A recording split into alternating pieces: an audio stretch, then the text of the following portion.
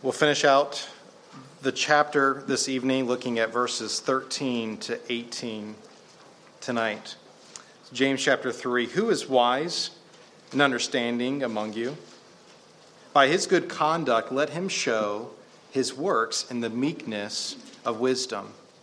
But if you have bitter jealousy and selfish ambition in your hearts, do not boast and be false to the truth. This is not the wisdom that comes down from above, but is earthly, unspiritual, and demonic. For where jealousy and selfish ambition exist, there will be disorder and every vile practice. But the wisdom from above is first pure, then peaceable, gentle, open to reason, full of mercy and good fruits, impartial and sincere.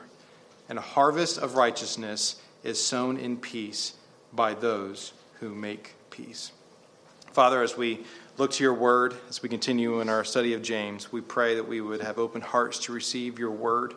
And as we look at the comparison of wisdom this evening, we even now call out for your wisdom. We need it, we cling to it, and we pray that you would help us to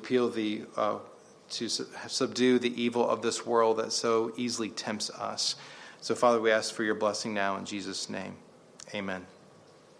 So who is wise and understanding among you? By his good conduct, verse 13, let him show his works in the meekness or humility of wisdom. He should show his good works by good conduct with wisdom's gentleness. So in chapter 2, when we have looked here in the past few weeks, James has hit hard on the believer's faith. And even last week, we saw the focus on the power of our tongue and how it's used. And now at the end of chapter 3, James hits on the believer's wisdom. Who are my ping pong players tonight? People that like playing ping pong? Yeah. So ping pong's one of those things that no one really is like, I'm a ping pong player. Like, I'm like the real deal. Like, you don't want to play me. Most people are like, yeah, I play ping pong, right? I played a lot in college because when you go to college in the frozen tundra of northeast Wisconsin, in winter, there's not a lot to do. So you stay inside and you play ping pong. So that's something that as I would do, you would play people and you would say, hey, that person's a really good player. But there's never someone that was like, I'm a really good ping pong player. Like, take notice. There's people that, soccer or basketball, they're like, hey, I'm good. Like, I play a lot. Ping pong just doesn't seem to be one of those things that you really brag about or tell people about. So maybe you're like, hey, I'm a ping pong player, but maybe it's because you're better than the 3 or 4 people that you normally play. And that's why you think you're a ping pong player. But you're not the best in our county, state, or nationally to represent Team USA in the Summer Olympics in table tennis. Or maybe that's why, because I'm not saying table tennis and I'm saying ping pong. And if you say I'm a table tennis player, maybe that would be something to be a little bit more of, hey, yeah, that's me. I'm a table tennis player. As we see here with what James is getting at here, if we were to ask even with that example, who's a good ping pong player, it would probably be mixed responses as it was when I asked. But I also imagine if it would be a mixed response tonight if we answered James' question here in verse 13 of who's wise and understanding. Who would raise their hands for that? So if the question maybe was, who has some wisdom? Okay, maybe we get some more hands that would be raised.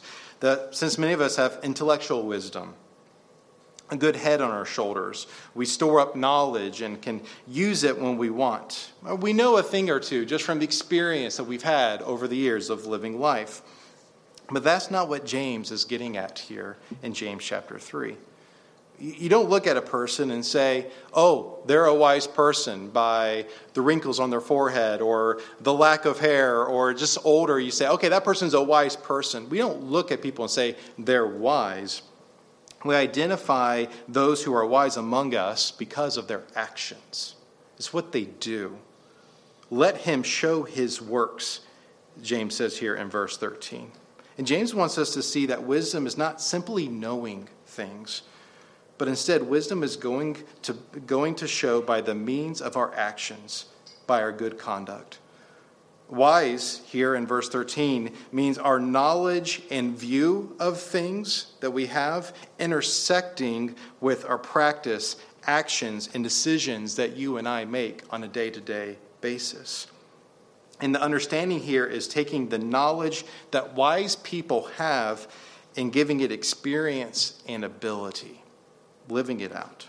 So he wants us to see a living wisdom. It's a wisdom that's backed up by the way we conduct ourselves, by the way that we live our lives. And this isn't the first time that James has talked about wisdom. He touched first on it right out of the gates in James chapter 1, verses 5 and 8. If any of you lack wisdom, let him ask of God.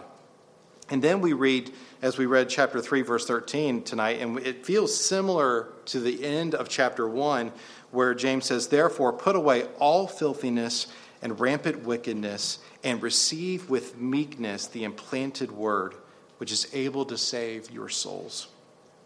So the way that we conduct ourselves will manifest whether or not we are people of understanding and people that are wise. Our actions will show that. But James also says in verse 13 that we do so with meekness and humility. The Holman Christian Standard Bible reads, with wisdom's gentleness. So James's point here is for the believer to have a healthy understanding of one's own unworthiness before God. And with that, then, a corresponding humility and a lack of pride in one's dealing with others. So a daily gospel perspective in my life, when I am rehearsing the gospel, meditating on the gospel on a day in, day out basis, this gives me the approach to my life because I am reminded of how wicked I am in my sin apart from Christ. I will have this humility. I will have this meekness when I'm reflecting on the gospel. If I want God's wisdom from above, I must ask for it, as we saw in James chapter 1, verse 5 just a second ago, and I must spend time with my God. So this gentle, meek, and humility-based wisdom will result in teachability and responsiveness to God's word. So James's litmus test for a truly wise person was the essentialness of humility permeating through a believer's life. Someone that's wise, they have knowledge, but they're living it out, they're fleshing it out, and they're doing it with humility. And they're marked by that. So I ask you, are you a wise person? Am I a wise person? A person of understanding that puts action to knowledge? So how do you or I know tonight? If my life is marked by God-given, gospel-produced humility, that's what James tells us in our passage. So we've seen the first layer of heavenly wisdom. Now in verse 14, we see the contrasting earthly, worldly wisdom. Verse 14, but if you have bitter jealousy and selfish ambition in your hearts, do not boast and be false to the truth or deny the truth. So when we look ahead to the beginning of chapter 4, which we'll get to here in the next week or so, it seems like this is not hypothetical, but it's more so a reality for the churches that James is addressing here. This bitter jealousy is characterized in one's life by seeking the best for myself, even if it's not the best for those that are around me, even to the point of wanting others to never have more than what I have, or to even have less than what I have. Also manifesting an inflated view of one's own opinion that has no room for anyone else's opinion. I think I know the best in every situation, and that trumps anybody else's opinion on a matter. So when you then combine bitter jealousy with selfish ambition here, James says it's an all-out, anger-filled competition, watching out for number one, watching out for yourself, pushing others down for the purpose that I can be exalted even higher than those I'm pushing down, and creating a greater divide between myself and those that are around me. This is a stark contrast, just one verse ago, to verse 13 of the heavenly wisdom that James is telling us about. He tells us that where these ambitions stem from here in verse 14, they stem from our fleshly, sin-cursed hearts. That's where this kind of wisdom originates. Most likely there were key individuals in the churches hearing this letter that were instructing and guiding the church for wrong reasons. This would make sense in the first verse of chapter 3, which we've already looked at, that we saw that the judgment that comes to those who teach. Beware of those who teach, of the condemnation, the judgment that you will receive for teaching. So the message given to those that have this worldly wisdom is not to brag and lie in defiance of the truth. Don't hide the truth with lies. These individuals in the church are all about themselves, and it needs to stop because it's damaging the truth of God's word and the church's mission to one another and to those that need to hear the gospel. Verse 15, James says, "This is not the wisdom that comes down from above, but is earthly, unspiritual, and demonic." James is pointing us back to chapter 1, verses 17 and 18, where God is seen as the one who pours out, gives good gifts from above. So by pointing us back to those verses, James is encouraging the viewpoint of wisdom being God's gift from above that he gives to us. And that divine wisdom has a heavenly source. It's not from this earth. It's not from this world. It's from heaven. If the wisdom of verse 14 isn't from heaven, well, then where is it from? And how is it characterized? And James describes it in three ways here. He says, first of all, that it's earthly. When we say earthly here, meaning that this kind of wisdom shuts out God. It has no room for God. It's already full of itself, full of oneself. And it limits its scope to the things of this earth. He also says that it's unspiritual. So this kind of wisdom lacks the life of the Holy Spirit. The Holy Spirit is not involved in this kind of wisdom. It's not supernatural, but instead it is natural and unspiritual. And we also see that this earthly, worldly wisdom is demonic. It is a wisdom that's inspired by Satan and his demons. It's earthbound, spiritually dead, and demon-inspired. These three adjectives are the believer's greatest obstacles in the Christian life: the world, the flesh, and the devil. Verse 16, James continues, "For where jealousy and selfish ambition exist, there will be disorder and every vile practice," every kind of evil. James is back to talking about the qualities of earthly wisdom that he did in verse 14. He states that self-seeking will invariably produce chaos. It's going to happen. It's inevitable. It will lead people to lesser actions instead of nobler actions, better actions. And this is the kind of attitude and approach that has a twofold effect. First, it taints the credibility with the unbelieving world outside the church. They see this consuming those that are in the church with this perspective and this approach. And it will also hamper the ability of the church to effectively minister to its own, because they're just consumed about themselves, not about the things of the Lord and not about God's wisdom coming, but they're just watching out for themselves.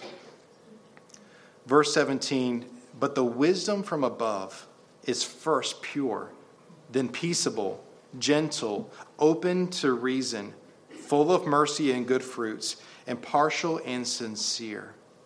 So after the darkness and futility of earthly wisdom, James picks up where he left off in verse 13 by telling us that the wisdom worth seeking for our lives, it comes from heaven. Using a reverse order of the word phrase in verse 15, and he ultimately is pointing back once again to chapter 1, verses 17 and 18. We're also even taken back to James chapter 1, verses 5 and 6. "If any of you lack wisdom, where do you go? Who do you ask? Let him ask of God, who gives generously to all without reproach, and it will be given him."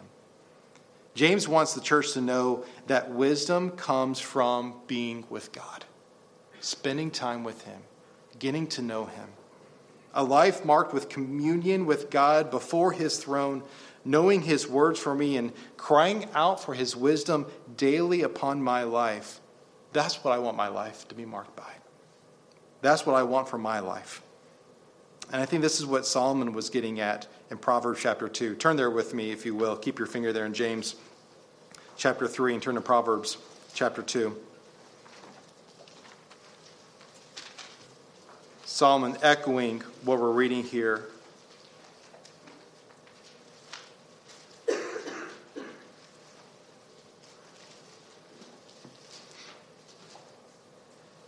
My son, if you receive my words and treasure up my commandments with you, making your ear attentive to wisdom and inclining your heart to understanding. Yes, if you call out for insight and raise your voice for understanding, if you seek it like silver and search for it as for hidden treasures, then you will understand the fear of the Lord and find the knowledge of God. For the Lord gives wisdom. From his mouth comes knowledge and understanding. He stores up sound wisdom for the upright. He is a shield to those who walk in integrity, guarding the paths of justice and watching over the way of his saints. Are you desperate for God's wisdom tonight? As even Solomon was calling out for it there, of desperately needing and wanting God's wisdom, because true wisdom only comes from him. And this wisdom from above is motivated by a gospel-focused humility. If the characterizations of wisdom given by James in verse 17 sound familiar to other parts of our New Testament, you would be right. We also see evidence of this in the Beatitudes in Matthew chapter 5, even the fruits of the Spirit that Paul mentions. So when you think about Matthew chapter 5 and Jesus' Sermon on the Mount, we see, first of all, here in our verse of pure, and it's first that God's wisdom is pure. Matthew chapter 5, verse 8, Jesus said, the pure in heart are blessed, for they will see God. We see that there's this peaceableness, peace-loving. Jesus said in Matthew 5:9, the peacemakers are blessed, for they will be called sons of God. So this wisdom from God that is peaceable and is marked by that is non-combative, not filled with strife like worldly wisdom. God's wisdom is also gentle. Matthew 5:5, the gentle are blessed, for they will inherit the earth. So this gentleness is one that could be possessing of getting a retaliation to someone. They've been wronged. They forego their rights because of the grace and peace that God has given. They're gentle with their response. They're considerate, thinking of others. It's also open to reason. Matthew 5:7, the poor in spirit are blessed, for the kingdom of heaven is theirs. So this aspect, this attribute of God's wisdom is accommodating, compliant, hearing out those that are around us, not just thinking or hearing what I'm saying to myself, but what others are saying. And this is a contrast from what we've seen in the last couple verses of the approach of earthly wisdom.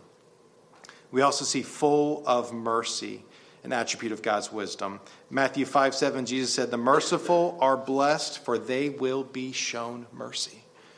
Instead of being full of mercy and good fruits as the byproduct of heavenly wisdom, earthly wisdom that we looked at produces strife and evil actions. So just as false wisdom shows its origination by its results, so does heavenly wisdom sent by God. It shows by its results, by living out in our lives. And that can only come from spending time with God, with calling out to him, asking him for his wisdom. And this is what James tells us makes up the components of heavenly wisdom. As we see lastly, this full of good fruits. Those who hunger and thirst for righteousness, Matthew 5:6 says, are blessed, for they will be filled. And then lastly, we see that God's wisdom is also impartial and sincere, with no favoritism shown, non-judgmental, and not double-minded or mixed with hypocrisy. But God's wisdom is authentic, it's genuine, it's real, it's what we need. It's sincere. Lastly, verse 18, and a harvest of righteousness is sown in peace by those who make peace, who cultivate peace. In verse 14, we saw the description of false earthly wisdom along with its consequences in verse 16, a few verses later. Here we see a similar layout with the traits of true godly wisdom, wisdom that comes from above, and along with the results of God's wisdom in verse 18. His wisdom that he gives to believers results in peace and righteousness.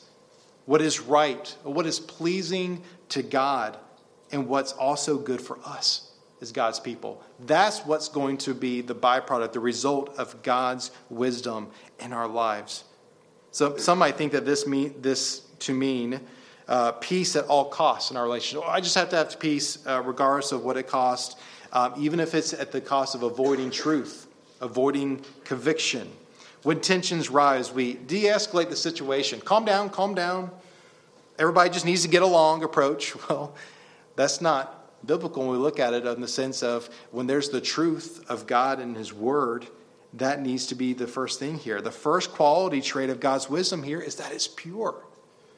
And James makes the point to say that it's the first trait because it's the foundation that all the other traits of God's wisdom stand upon, is that God's wisdom is pure. It's untainted. So I ask you this evening, are you pursuing after God's wisdom? Are you pursuing it for yourself personally, in your relationships, in your marriage, with your parents, with your kids, with your work? How about this, with your church family? Is your life showing the fruit of heavenly wisdom? Or is your life sowing the earthly wisdom that you're engrossed in? Because it's going to come out. The results of our lives is going to show whether we are buying in to the lie of earthly wisdom that comes from this world, or if we've invested into the wisdom from above that God gives to us graciously when we ask for it. James says that this pursuit will lead to peace in our relationships. But we need God's help to remove earthly wisdom, this wisdom that's more about me and me getting my way, and we need to replace it with his heavenly wisdom that only he can give us as we rest in him and spend time with him. We need his wisdom that is first pure, then peaceable, gentle, open to reason, full of mercy and good fruits, impartial and sincere. And a harvest of righteousness is sown in peace by those who make peace. And may we not sow the results of the world's wisdom, which are evil and disorder, but instead harvest peace and righteousness in our relationships with those around us this evening.